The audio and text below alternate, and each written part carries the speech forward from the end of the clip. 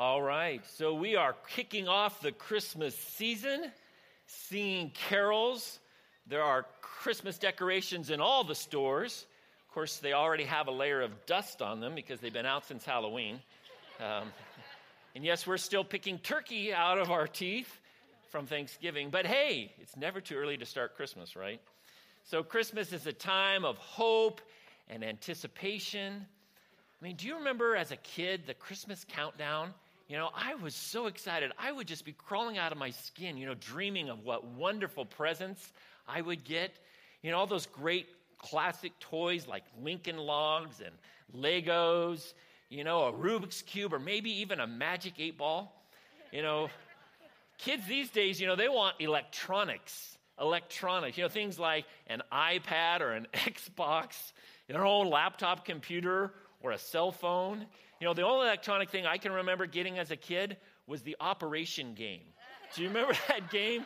I remember it was the fat guy. You take the tweezers, you try to take out his funny bone without his nose lighting up, Oh, man. It was horrible. So here's a picture of me and my brother on Christmas morning with our soccer boppers. That's a classic gift right there. I mean, there's a free excuse to beat up on your little brother. Who needs an iPod? I mean, that's a great gift right there. Perfect. Those were the days, it just seemed like they were simpler times, a little more innocent, and a lot more hopeful. I think it all kind of started to change back at Y2K. You remember Y2K when we all stocked up on Spam, guns, and bottled water because we thought the world was going to end? And not long after that was September 11th, and we just sat at our TVs and watched in horror as planes flew into the World Trade Center. It was horrible. And then right after that, we had this anthrax scare, where we were all afraid to open our mail. And not long after that came rolling in wars in Afghanistan and Iraq. And then the economy collapsed, and banks started to fail. Major companies became bankrupt.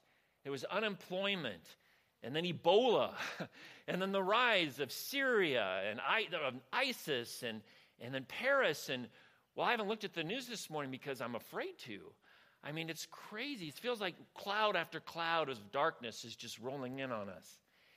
And it's really starting to get to us, I think. You go to the movies to kind of lift up your spirits, and half of the movies today are about people trying to survive after the apocalypse, or these kids are killing each other, or the environment is dying, and so we all have to move to outer space.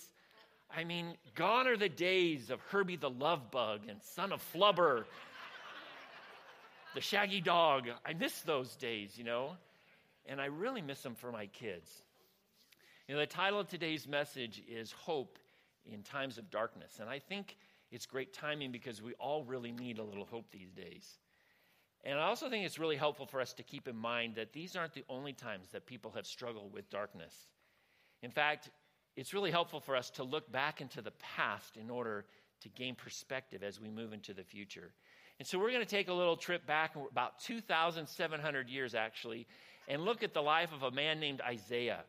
Isaiah was a prophet of God who spoke to his nation Israel during a time of great difficulty and darkness.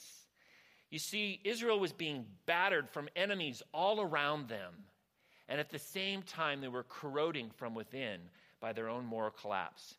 And so here are some of the markers of Israel's time. One, there was a rejection of God and moral corruption. You can fill that in there in the outline that's in your program right there. Rejection of God and moral corruption.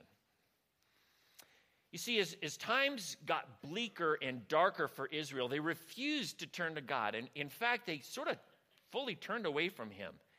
And I want you to listen to God's heart as he spoke to the nation through his prophet Isaiah. Isaiah 1:3-4 says this: "Even an ox knows its owner, and a donkey recognizes its master's care. But Israel doesn't know its master. My people don't recognize my care for them. Oh, what a sinful nature they are, loaded down with a burden of guilt. They're evil people, corrupt children who have rejected the Lord. They have despised the Holy One of Israel and turned their backs on him." When when difficulties rise up and we start to struggle, some folks, they turn to God, and others, what they'll do is they just sort of grasp hold of control and look for their own answers and solutions. And it seems like the more desperate the times are, the more desperate solutions people will look to. At this time, in this case, the people sought all kinds of strange superstitions and sexual deviancy and cultic practices, to try to alleviate and appease themselves and the foreign gods around them. Matter of fact, Israel's own king Ahaz took his son and sacrificed him in a fire for the gods of the Canaanites. And Isaiah's words really boil down and drill into the core issue here, and that was their rejection of God's care and authority over their life. And it seems like the further they ran away from God, the darker things became. Another sign of this time was fear and destruction. Fear and destruction. Outside of God's protection, the people of Israel became vulnerable to the attack of the enemies around them. In particular was the Assyrian war machine that was headed by their leader, Tiglath-Pileser III, and his successors, who for a period of 2 decades came in and they invaded Israel, they destroyed them, and then they started to cart off people to Assyria. Isaiah 1:7 says this, "Your country lies in ruins, and your towns are burned. Foreigners plunder your fields before your eyes and destroy everything that they see." You see, at its very peak, the Assyrian Empire was as large as from Egypt all the way to the southeastern tip of Turkey, including Iran and Iraq. Their capital was named Nineveh, which may sound familiar, which is near the modern-day city of Mosul in Iraq. And the Assyrians became world famous throughout the world for their use of a new military weapon, terror. You see, they had powerful bows and battering rams. They had archers on horseback. But really what terrified the people more than anything else and drove them into submission was their reputation for sheer and utter brutality. This is a picture, it's a pictograph that was excavated from the palace of Tiglath-Pileser III. You see, the Assyrian kings, they boasted of all of their atrocities by having these things carved in the posts of their palace. And this pictograph from the early 700s of BC, it's incredibly mild compared to others that you can view if you were to go to the British Museum. In those depictions, you'll see all kinds of horrific things, like people being skinned alive, beheaded, impaled on poles, with their feet, their hands, and their tongues chopped off, their eyes gouged out. And the nation of Israel lived in this constant threat of terror from this tremendous, brutal enemy. At this same time, Israel also was battling economic turmoil, incredible economic turmoil. See, from years of war and hardship, invasions, and even internal corruption, they became economically devastated. Isaiah 8:21 and 22 says this, "They'll go from one place to another, weary and hungry. And because they're hungry, they will rage and curse their king and their God. They will look up to heaven and down at the earth. But wherever they look, there'll be trouble and anguish and dark despair." It's kind of interesting if you notice they're looking up and down and all around them for someone else to blame. And what they fail to see is their own responsibility for the situation that they're in. All they saw was darkness and despair. And so here's a question. How does this relate to us today? Well, in case you haven't already encountered a really bad case of deja vu, I want to tell you what that is. And that's that today we're facing so many of the same situation and darkness that Isaiah experienced so long ago. First, there is darkness around me. There is darkness around me. Not long ago, USA Today newspaper had a feature headline. It said this: "As a new year begins, there's more worry than hope." The article cited a recent Gallup poll where 80% of Americans said that they were experiencing severe anxiety about the future. People said overwhelmingly that they believed that taxes would go up, crime would rise, prices soar, and the economy continue to sink. And most Americans said that they felt that America's best days were behind us. So we live in these times of uncertainty and instability, and there's a lack of hope all around us. And we're not exactly sure where to turn. We're getting desperate. But the last place that we are turning is to God.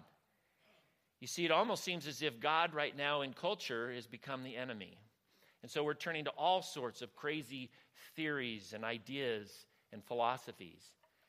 And yet at the same time, our standard of morality, why it's changing faster than a model in a fashion show. It's whizzing by us. For decades, America is, we've kind of gone by the standard, what's called the Judeo-Christian ethic. I mean, you've heard of it probably before, which is basically morals and standards from the Bible. And well, we've thrown that out entirely, and now these days it's almost dangerous to say that anything is right or wrong. And on top of that, we see ourselves as just being so progressive, to just put all of our views and our morality and kind of make it align with the time and what people's opinions are. And yet we readily admit that the media has more influence over our worldview than we care to admit. It's like we are being fed our belief system, one program, TV show, and movie at a time. It's kind of scary because absolute truth doesn't exist in a society where there's no absolutes and there's no truth. We've embraced this theory called relativism. And we kind of believe that we can make up our own truth. And the motto of the day is, well, I can do just about anything I want to as long as it doesn't harm someone else. Does anybody really see the danger in this? You see, this mantra of the feel-good generation, it sounds so slick. But we're just beginning to taste the iceberg of what this poisonous theory and philosophy is having on the younger generations that are coming behind us. It kind of reminds me, I don't know if you remember the Far Side cartoons that, I think they're still in the newspaper, but there was this one of where all these lemmings are on a cliff and they're jumping off one by one, while lemmings on the other side are holding up rating cards, oh, you got a 9. It's just sheer insanity. Here's how the dictionary defines moral corruption. This is a secular dictionary. Not caring between what's good and what's bad and only focusing on one's own means to an end. And that kind of sums it up. Whenever people try to play their own God, what it does is it disintegrates their own humanity, and it also violates everyone around them. You see, we also live in a time of fear and destruction, and news headlines are coming at us, like waves from a hurricane, one after another. Planes blowing up, genocide, suicide bombers, crucifixions, ISIS, sleeper cells, economic collapse, joblessness, unemployment. We see race wars, class wars, protests. The world's kind of like a shaken soda can. It's just ready to explode. And then on top of all of this, there's the darkness within me. There's the darkness within me. And here's where it kind of gets a little bit personal. It's kind of easy for us to look around us and see all of this darkness and to acknowledge that it's there. It's much more harder for us to really take a good look in the mirror and be willing to admit and stare face to face with the darkness inside of us. Jeremiah 17:9 says this: "The human heart is the most deceitful of all things and desperately wicked. Who really knows how bad it is?"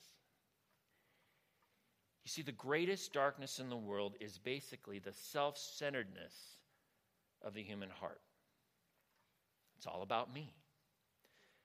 The me-first philosophy is where the misery of the world comes from.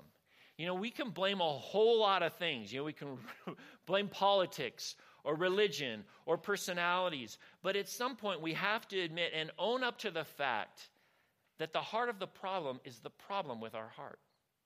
I will admit this to you. My greatest source of pain in my own life is due to my own selfishness. And that is the source of the greatest pain that I cause in others' lives as well. We all need help. And the chaos that's around us really just reflects the chaos that's within us.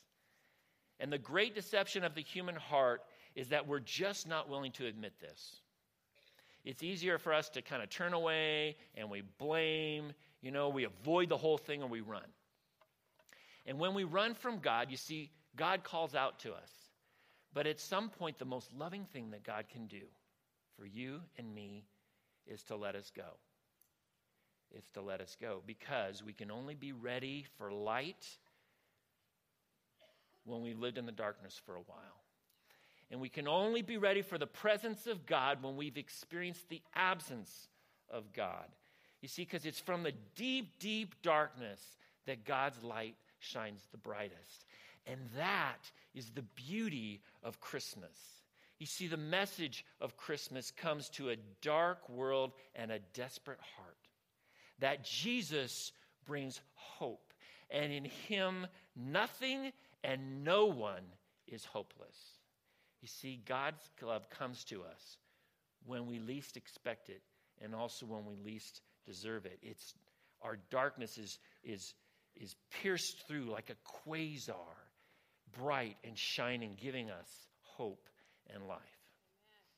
And Jesus is the hope of the world. And I want to tell you why. Because one, Jesus is the answer to the darkness around us. Jesus is the answer to the darkness around us. See, Isaiah's words, they turn from darkness to hope as he tells of God's promised Messiah, a Savior that will bring hope and set them free from the darkness. Listen to what Isaiah says in chapter 9, verses 1 and 2. He says this, "Nevertheless, that time of darkness and despair will not go on forever. The land of Zebulun and Naphtali will be humbled, but there will be a time in the future when Galilee of the Gentiles, which lies along the road that runs between the Jordan and the sea, will be filled with glory. The people who walk in darkness will see a great light. For those who live in a land of deep darkness, a light will shine." We read these words from Isaiah, and I'm telling you, there's no comparison to how we react to what the original hearers, how they would have reacted to this. You see, they saw this from a whole different perspective. When he mentions these places, Zebulun and Naphtali, those were on the very northern outreaches of Israel. The Assyrians had come in and taken away most of the people from that area. There were very few Israelites even left in that area.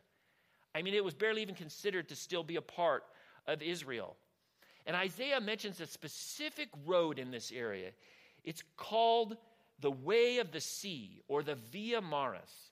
I want to show you a picture of the Via Maris. Now, the Via Maris was this major trade route that linked the whole ancient world at that time. It connected all these continents.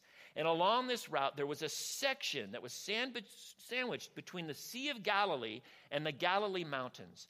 And this was a strategic spot, because nations after nations in this spot that we know as Capernaum, they fought and battled for control of this area, because they knew that if they controlled that area, they could control the trade for the entire world.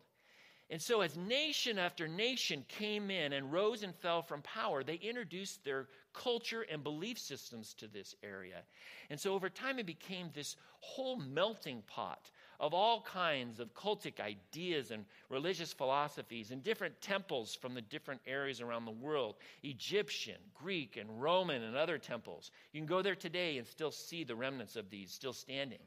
And so the Jewish people named this area and despised it Galilee of the Gentiles.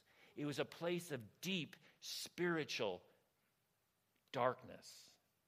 And yet it was from this area that Isaiah prophesies that from this place would come a great and glorious light.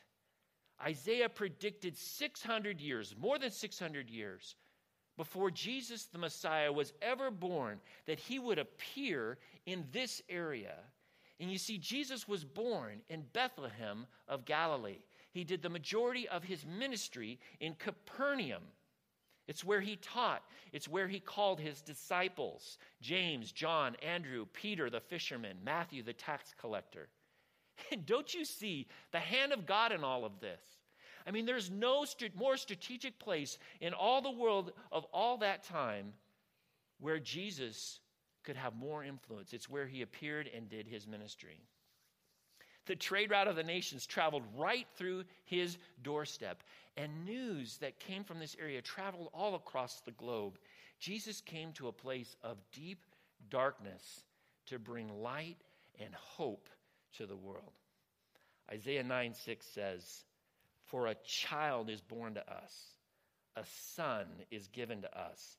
The government will rest on his shoulders, and he will be called Wonderful Counselor, Mighty God, Everlasting Father, and Prince of Peace." Isaiah predicted that the Messiah would be a child. He predicted and called him Mighty God, a child and God. Isaiah 7:14 says, "The Lord himself will give you a sign. Look, the virgin will conceive a child. She will give birth to a son and call him Emmanuel, who is God with us." God came as a man to be with us and to deliver us from darkness. And that is the greatest hope in all the world. I mean, it's like taking a beach ball to the bottom of a pool and just releasing it. And hope springs forth over fear and darkness and gives us life and meaning and joy. And it's the message that God's love is big and generous, and it's for the whole world. And John 3:16, John tells us that God so loved the world that he gave his only son, that whosoever would believe in him will not perish, but have everlasting life. Amen. Yeah. God's love is not only big, but it's also small. It's small enough to meet the needs of your own personal heart. And that's the fact that Jesus is the answer to the darkness within us. Jesus satisfies the deepest need of the human heart. He came to live for us, and he came to die for us. And his death satisfies the penalty of our separation from God. Romans 3:22-25 says this: "We're made right with God by placing our faith in Jesus Christ. And this is true for everyone who believes, no matter who we are. For everyone has sinned. We all fall short of God's glorious standard. Yet God, with undeserved kindness, declares that we are righteous. He did this through Christ Jesus when he freed us from the penalty of our sins. For God presented Jesus as the sacrifice for sin. People are made right with God when they believe that Jesus sacrificed his life, shedding his blood." See, Jesus did what we can't do for ourselves. As a perfect and eternal Savior, he was the only one who could perfectly and eternally pay for our sin. And when we place our faith and trust in him, God credits Jesus' death on our behalf. He sees us as forgiven. He adopts us as his children as we are in Christ, and Jesus becomes our eternal hope. Colossians 1:27 says, "Christ in you is the hope of glory." And Hebrews 6:19 says that this hope is a strong and trustworthy anchor for our soul. It's secure. It's eternal. It's based in the life of Christ himself. It's the hope that no matter what circumstances you are in, that God understands, he knows, and he walks with you. Hebrews 14 assures us that Jesus understands our weaknesses and faced all of the same hardships and temptations that we do. Jesus can relate to us. He sympathizes with us, and his love transforms us. You see, this is the brilliance of all of it. It's because we're deeply, deeply forgiven by God that we can learn to forgive ourselves, and we can learn to forgive others. And it's because of that unconditional, deep, gracious love of God, as it soaks deeply into us, that we can begin to love as God does. And as each and every life is transformed, learning to give instead of to take, learning how to love instead of to hate, learning how to forgive and be set free, then this becomes one life at a time the hope of the world. And it all begins with a personal gift of grace. And it just seems so simple, doesn't it? And yet there's nothing that confronts our pride more than the free gift of Jesus Christ. We don't like to wave the white flag. It's not easy to accept that you're broken and that you can't fix yourself and that you need help from God. But if nothing short than the death of the Son of God can save you, then you do need help. And God loves you enough to die for you, but you have to give up control of your life. And that's descending lower than most people are willing to go, but that is exactly what Jesus did for us. And as a free gift, God's grace of Jesus needs to be received. And some of you may want to receive the hope that Jesus Christ can bring. And some of you may not. But for those of you who have, these words from Isaiah are so helpful to direct our hearts. Isaiah 12:4-5 says this. In that wonderful day, you will sing. Thank the Lord. Praise his name. Tell the nations what he's done. Tell them and help them. Let them know how mighty he is. Sing to the Lord, for he has done wonderful things. Make known his praise around the world. Isaiah expresses the heart of the one who has found hope in Jesus Christ. To thank God is to be grateful for all that he's done. So one of the great things that we can do, not just in the Thanksgiving season, but especially in the season of Christmas, is to cultivate a deep sense of gratitude, to work at that and to honor God with that. And Isaiah also encourages us to tell others. As we've mentioned, there are so many people that are lost and struggling in darkness right now. So I just encourage you to demonstrate care, to listen carefully, and share the hope that's in you. In your program, you've got invitation cards to this Advent series. Invite someone to come with you and help them discover that Jesus is the hope of the world. Let's pray.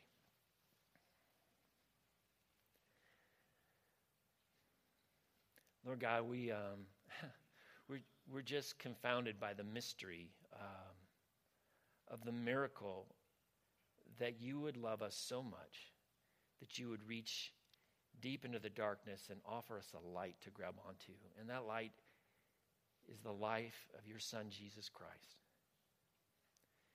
And for some of us today, God, maybe just the pieces have fallen together and you've tugged on our hearts and we just want to respond. We want to grab hold of that hope. And so I pray, God, for those that are here today that want to do that the words aren't important, but the attitude of the heart is, and they would just say to you, God, I don't understand all this, but I just sense that you're calling my heart, and I want to respond yes. I want to say I need you. I recognize my selfishness. I recognize that I'm broken. Please forgive me of my sin. Please give me a new life. Help me to sense the hope that you can bring, not only for this life, but in the life to come. And Lord God, all of us here, God, we want to acknowledge just the miracle and beauty of the hope of Jesus in this Christmas season, the anticipation of the life that we have in him and his coming again to make all things right with the world. And we thank you, Lord. Oh, come, let us adore him. Oh, come, let us adore him. Oh, come, let us adore him, Christ the Lord.